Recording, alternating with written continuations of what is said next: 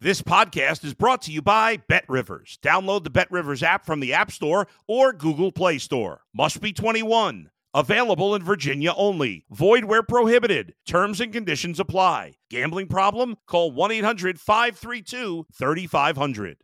If you're a tennis fan, you'll love Betting Weekly Game Bet Match on the BetRivers Network. Whether you're a bettor or just love tennis, you'll enjoy the in-depth analysis each week of the tennis calendar. Subscribe to Game Bet Match today from your favorite podcast provider.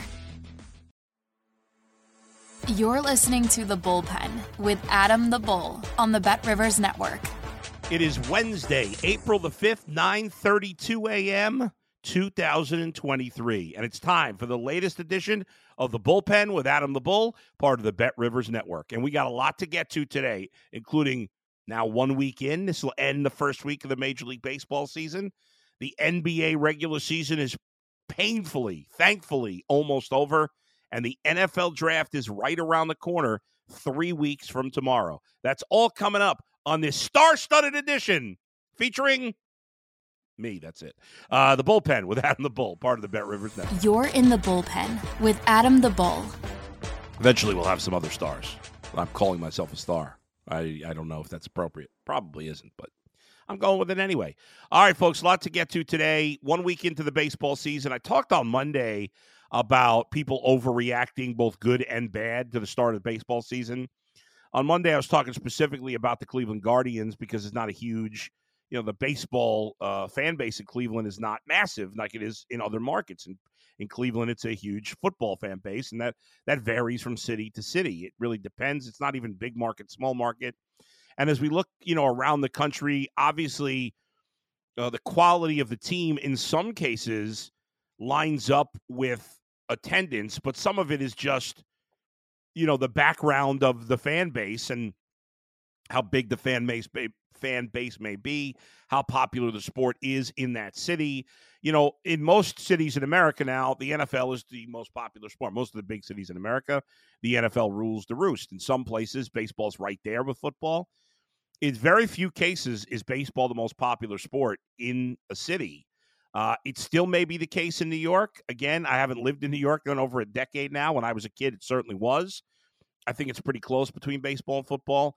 Obviously, baseball's really big in Boston and Philadelphia and a lot of the Northeast markets and Chicago and out on the West Coast. It's pretty big. In fact, I would say that in San Francisco, even though the Warriors, let's say the Bay Area in general, I think baseball's really big out there. Certainly in Southern California, it's big as well. St. Louis is probably the city where baseball dominates more than any other sport. Obviously, they don't have an NBA team or an NFL team anymore. They have an NHL team, but baseball is the biggest in St. Louis. So, as we get into the season here a week in, do we know anything? Have we learned anything? Not really. I mean, nobody. There's one undefeated team to start the season. That's Tampa Bay, off to a great start at 5-0. Every team's got at least one win. Philadelphia and Washington and Kansas City only have one. It's way too early to make assumptions about a team or any specific player.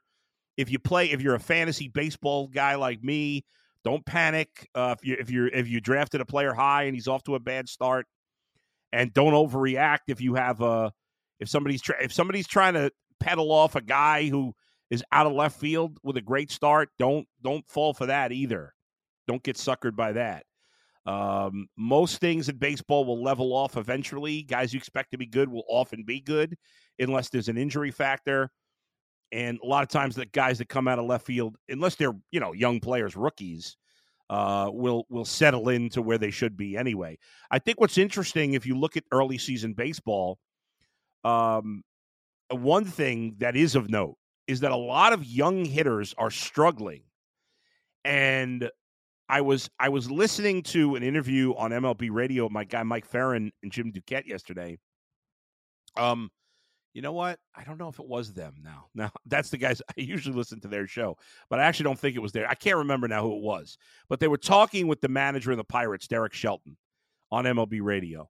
And he, they got a lot of young hitters on the Pirates, and he talked about how he feels like a lot of young hitters across the board with, we think about these new rules in baseball. I talked about how I love them, couldn't love them anymore. We had a game yesterday between the Marlins and the Twins, I believe it was, where the game was under 2 hours. I mean, I love that. Again, I've heard some people complaining, friends of mine, well, if I go to the ballpark, I go for a beer and a hot dog, I'm going to miss 2 innings. Well, you know what? Order all your food before the game. What can I tell you? Suck it up, Buttercup. It was the Marlins and the Twins. Sandy Alcantara, who won the Cy Young last year in the National League, did not pitch great his first start. 3-hit shutout. I mean, first of all, we don't see a lot of shutouts these days. But he did it, outdueling Kenta Maeda, who pitched well also. An hour and 57 minutes, complete game. Final score was 1-0 Marlins as they handed the Twins their first loss of the season. But the interesting thing with the new rules is the initial reaction was this is all about the pitching, right? That the pitchers would feel the pressure of the clock, and we've seen that. We've seen a number of I don't know what the exact number is now after yesterday, but there's probably been about 70 violations of the pitch clock already, and this will settle down. It will settle down as the season goes along, as players get used to it. It takes time. You learn. You had some experience in exhibition action, but the regular season's a whole new ball game. There's many more fans. There's the pressure, and especially young players, right? So, but at first you thought, well, it'd all be about the pitchers taking too much time.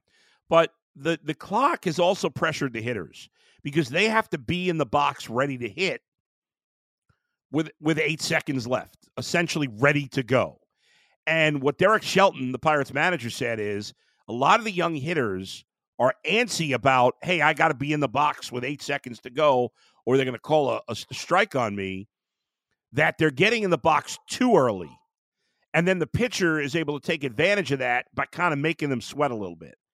A young player, he may, especially a guy who's making his major league debut this week.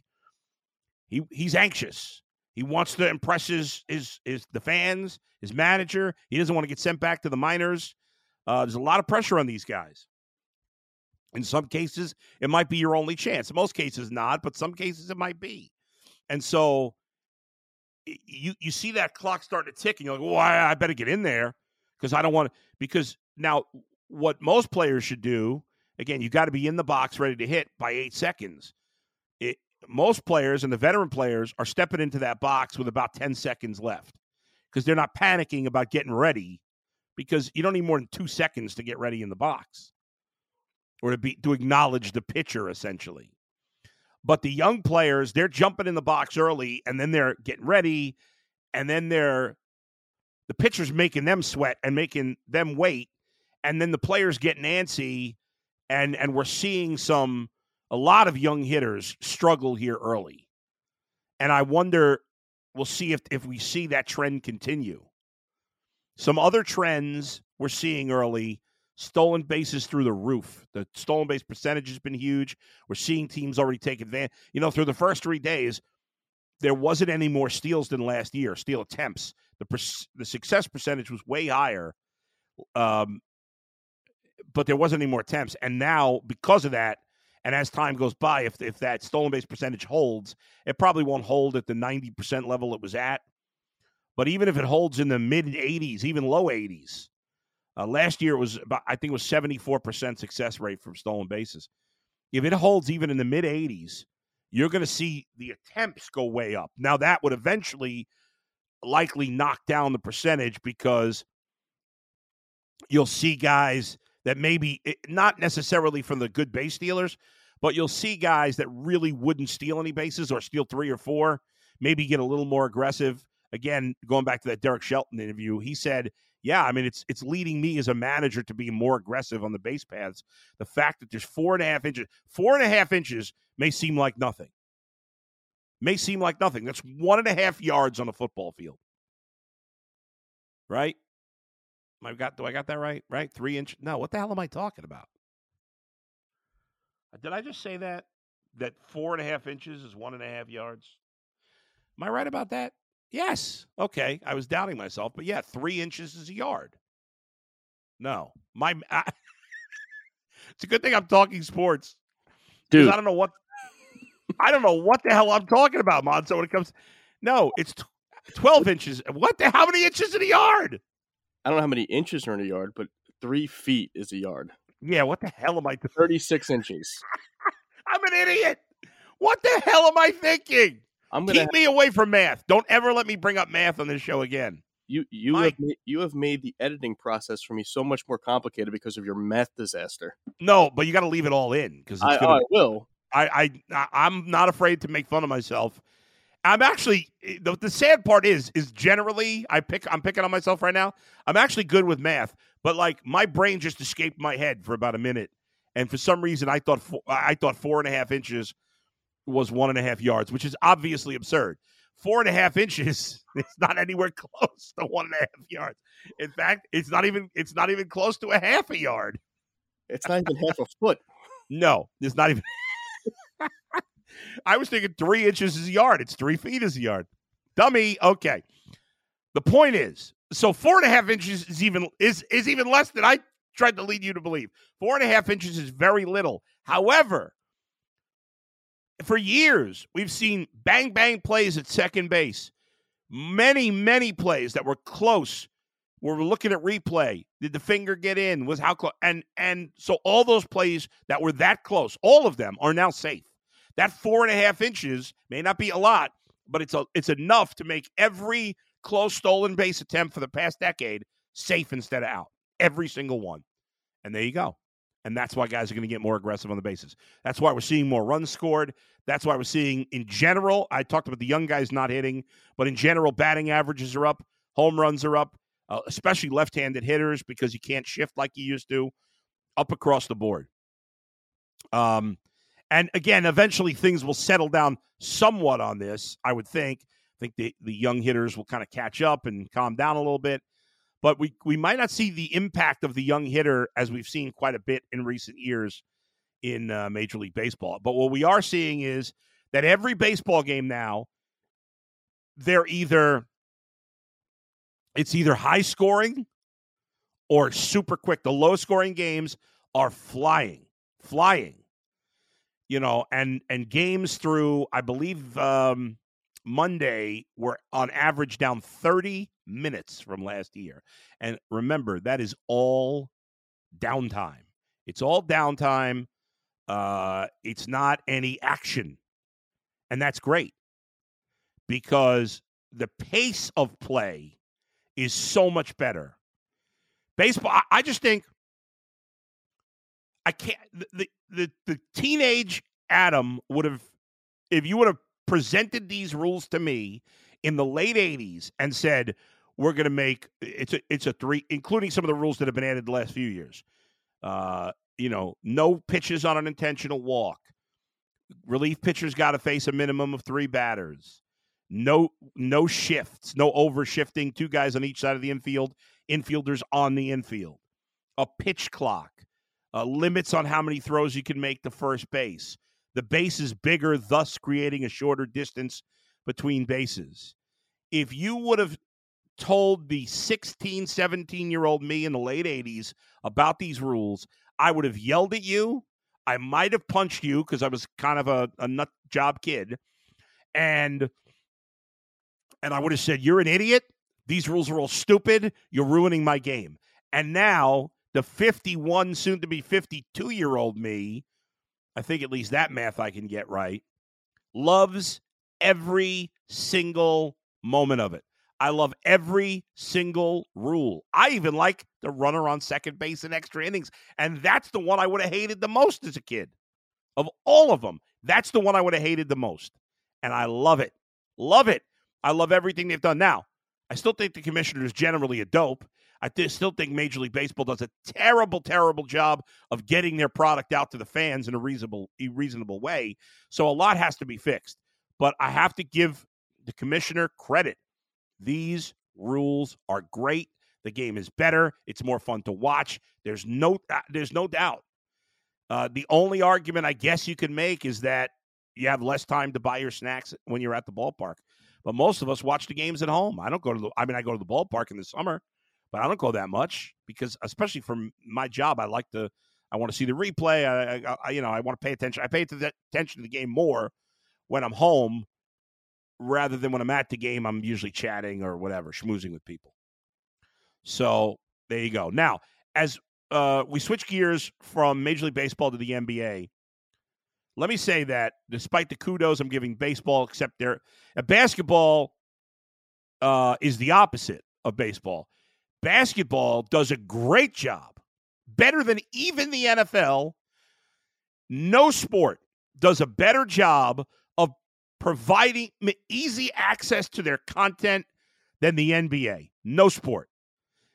There's no blackouts. The games are on national TV all the time.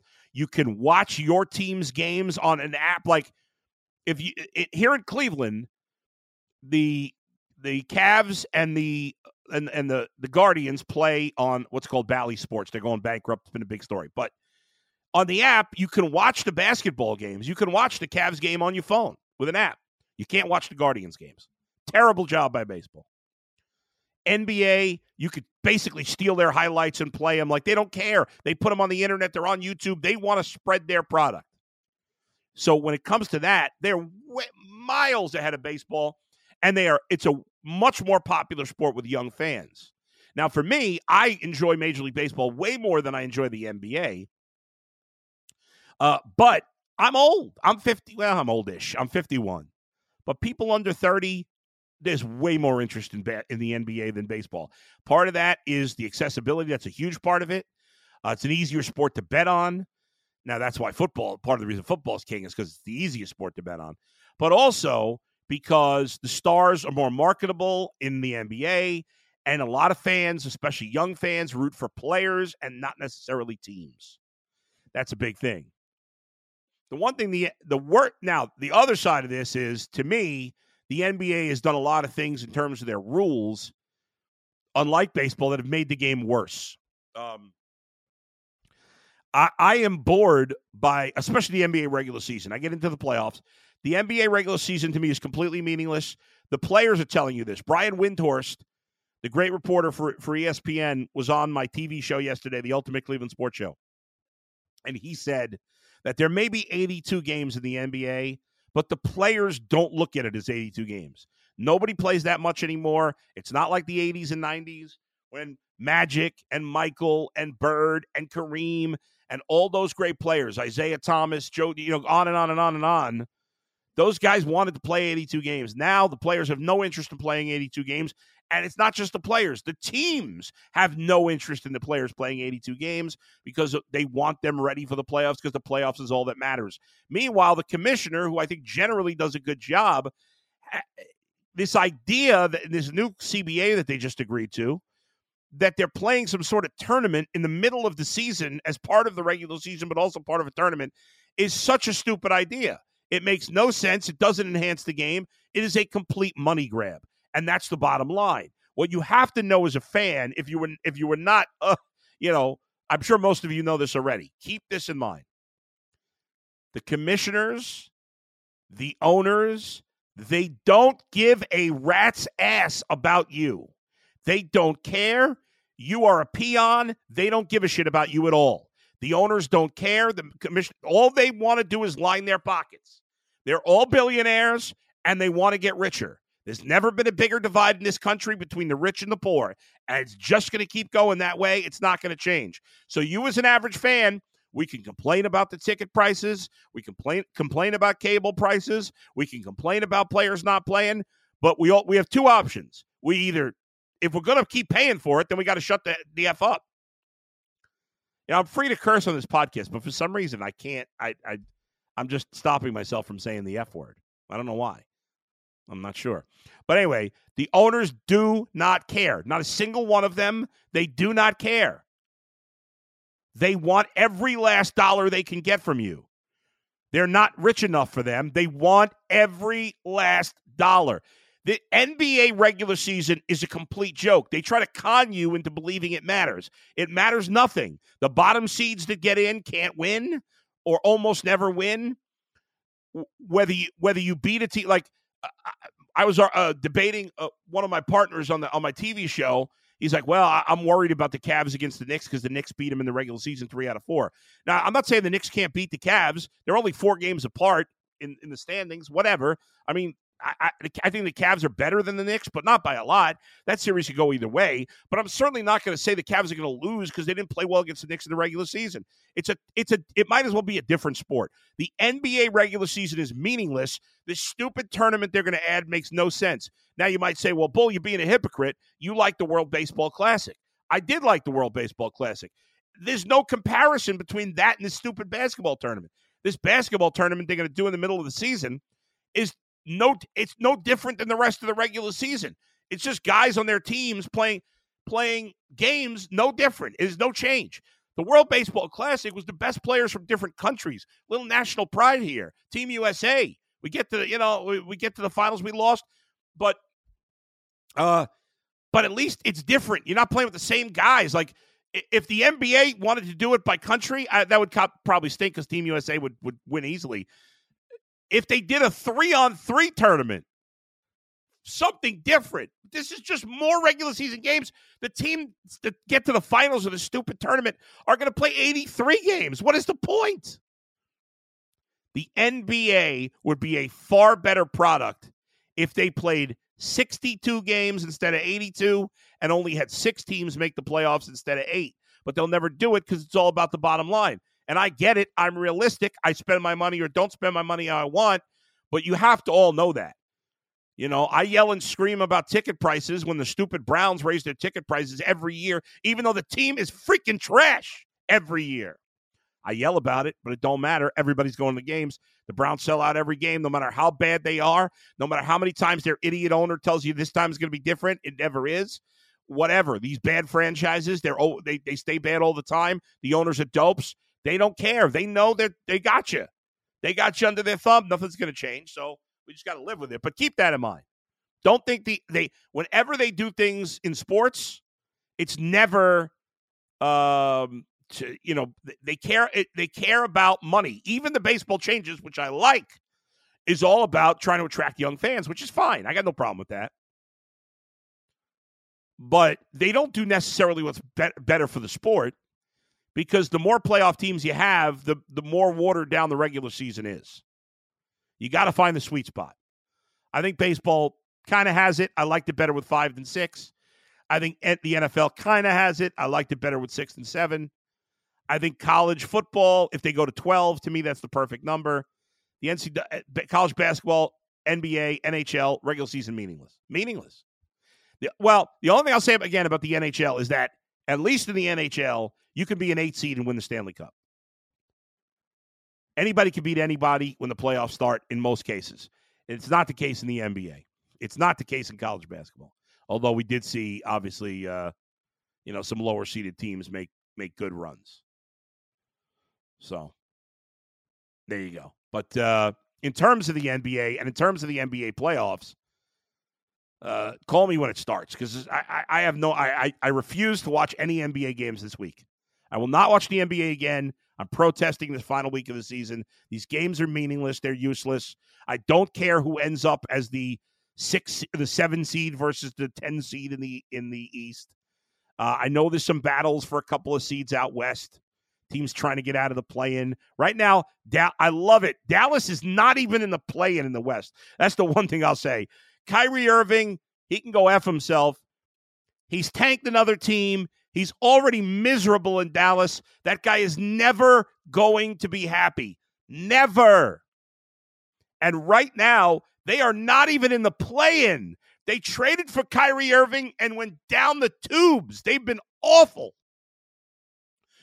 I mean, Oklahoma City, everybody thought they'd be one of the worst teams in the league. They're a half game up on Dallas for that last play-in spot. It's hilarious. The West is wide open, though, because the top 3 teams, Denver, Memphis, and Sacramento, have never done anything in the playoffs. Kudos to the Kings for being relevant for the first time in forever.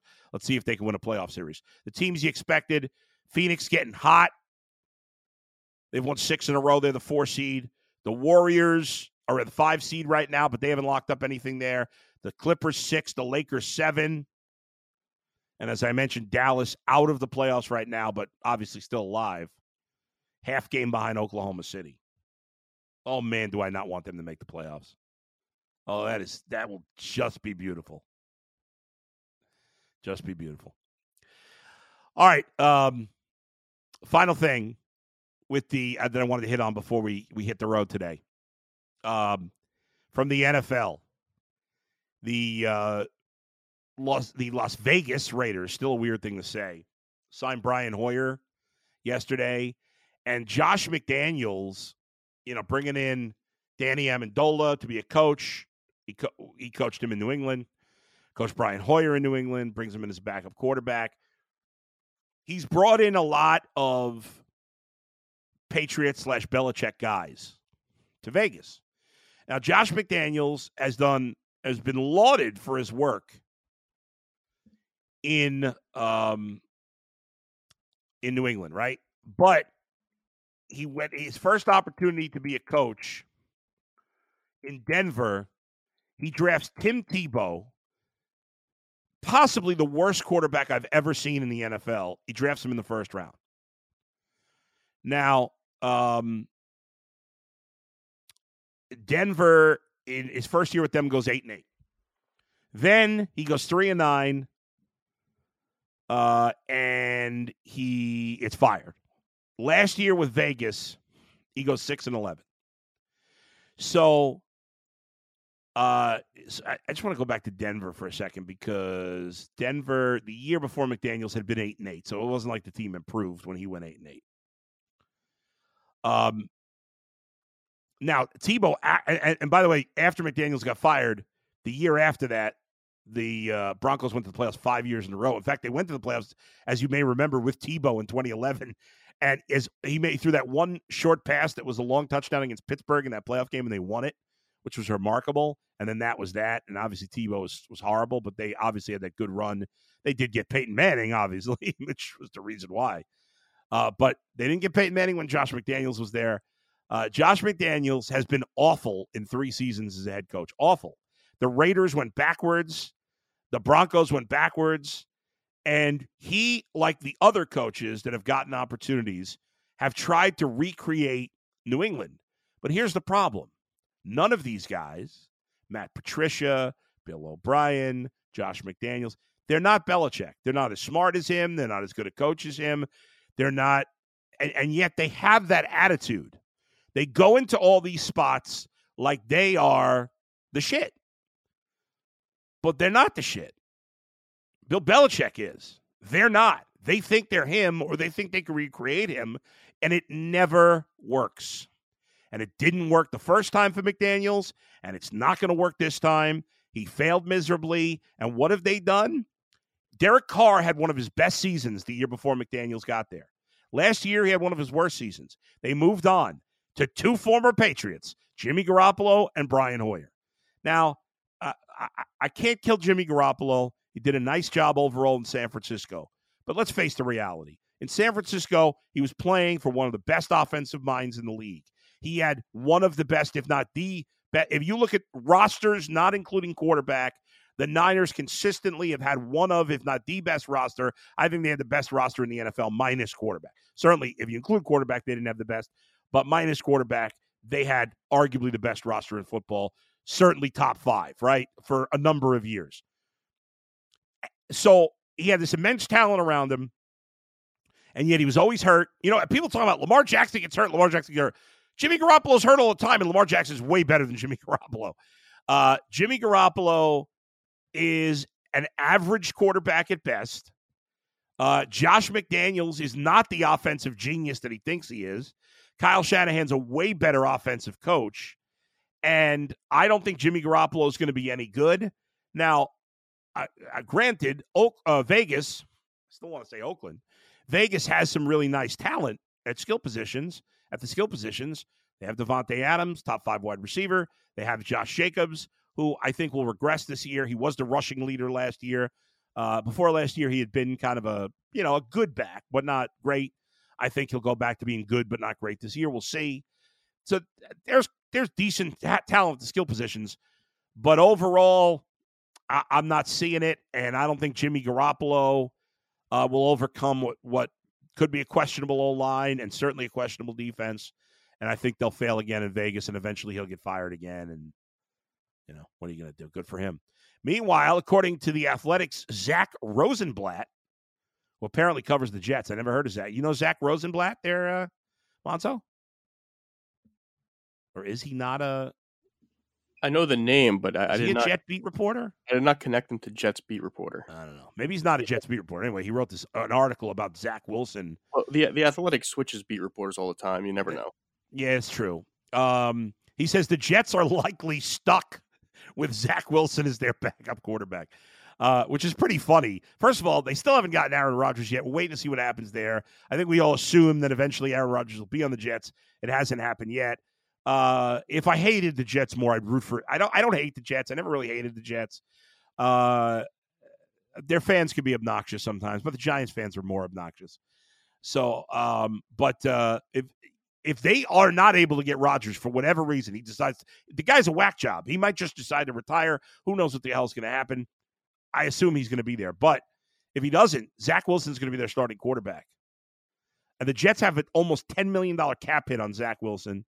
He just a horrid quarterback. I have no idea what they were thinking. If I were the GM of the Jets for the last decade, they would have had more success than they have had now. And I'm not qualified to be a GM, but I 100% believe that without a doubt, because I would never have drafted Sam Darnold and I would have never drafted Zach Wilson. So I believe, even though I'm not qualified to be an NFL GM, many of the NFL GMs are not qualified either. And the Jets would be better. I believe that. Laugh all you want. I don't give a shit. I am convinced that I would have been a better GM for the past decade than the Jets, because I would not have been stupid enough to draft Zach Wilson or Sam Darnold, who are clearly both frauds. And we've seen that here. Zach Wilson can't play. He's never going to play in the NFL. He's no good. He's no good. Now, he's good at nailing older chicks. We all know that. Good for him. We all have to have a skill. Maybe he'll get into porn. Maybe he'll be a gigolo. I have no idea. He's not going to be an NFL quarterback. That's pretty certain. All right, folks. Thanks as always for joining me. I will be back with another episode on Friday. In the next couple of weeks, we're gonna bring in some guests here and there. Also, we'll start getting into the NFL draft here because, as I said, the draft is about 3 weeks away. Get a nice settle into the baseball season. A lot to get to. Thanks to Brian Monzo, as always, for producing. I'll talk to you Friday. Where else but right here in the Bullpen with Adam the Bull, part of the Bet Rivers Network. Thanks for listening to The Bullpen with Adam the Bull on the Bet Rivers Network.